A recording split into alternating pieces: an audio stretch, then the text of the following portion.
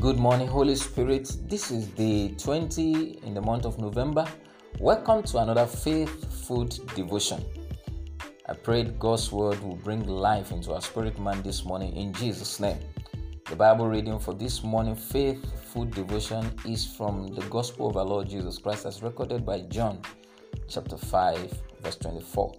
John chapter 5 verse 24. Verily, verily, I say unto you, he that heareth my word and believeth on him that sent me hath eternal life, and shall not come into condemnation, but is passed from death unto life. Hath. You've got eternal life now. You are not going to get it when you get to heaven. You've got Zoe now. But if you don't know about that Zoe, that is eternal life, if you don't know what it is or how to walk in the light of it, you shall never be able to enjoy the realities of it. What this statement simply means is this: that one thing is to have this eternal life. Another thing is to walk in the reality of that abundant life that Christ has shed his blood for, that Christ died for. And that's the reason why you have to get the understanding of what you have. I could remember some months ago, we dealt, even in this food devotion, we dealt with what we have in Christ, what we have through Christ, and what we have by Christ.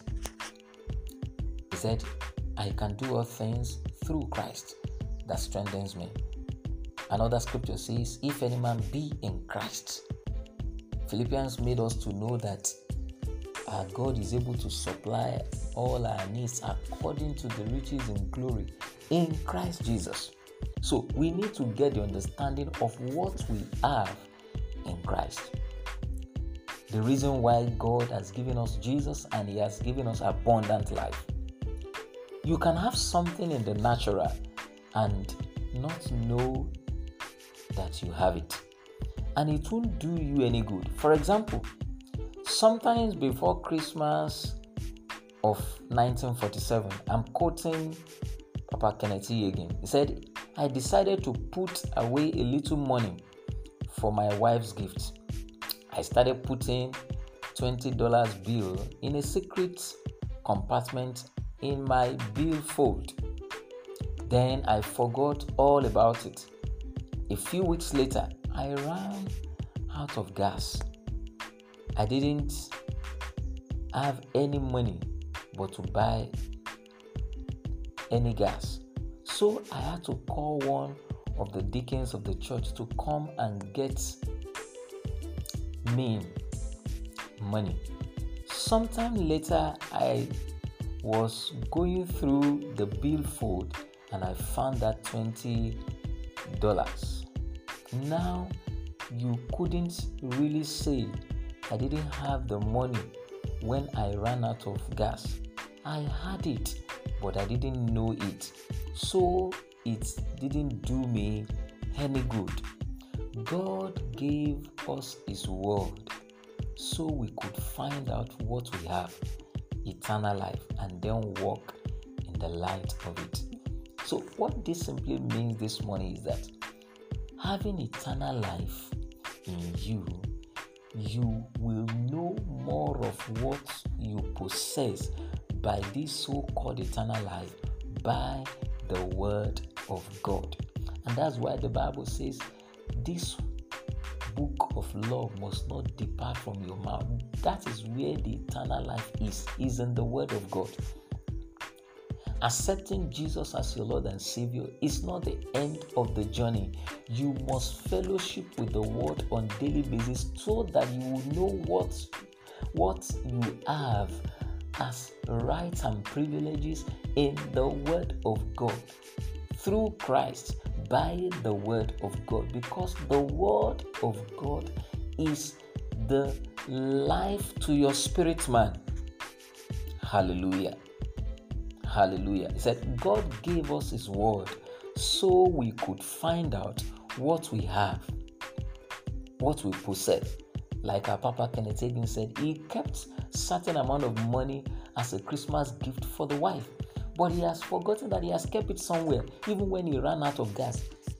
It wasn't as if he doesn't have money, but he has forgotten that there is a certain amount of money that he kept somewhere that he could use. The same thing is applicable to us as believers.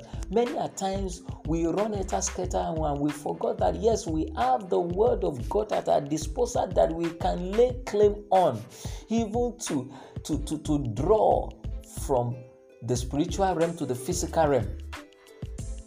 And this can only be possible if you have this life of Christ in you, this eternal life in you. That is when you will not be perplexed.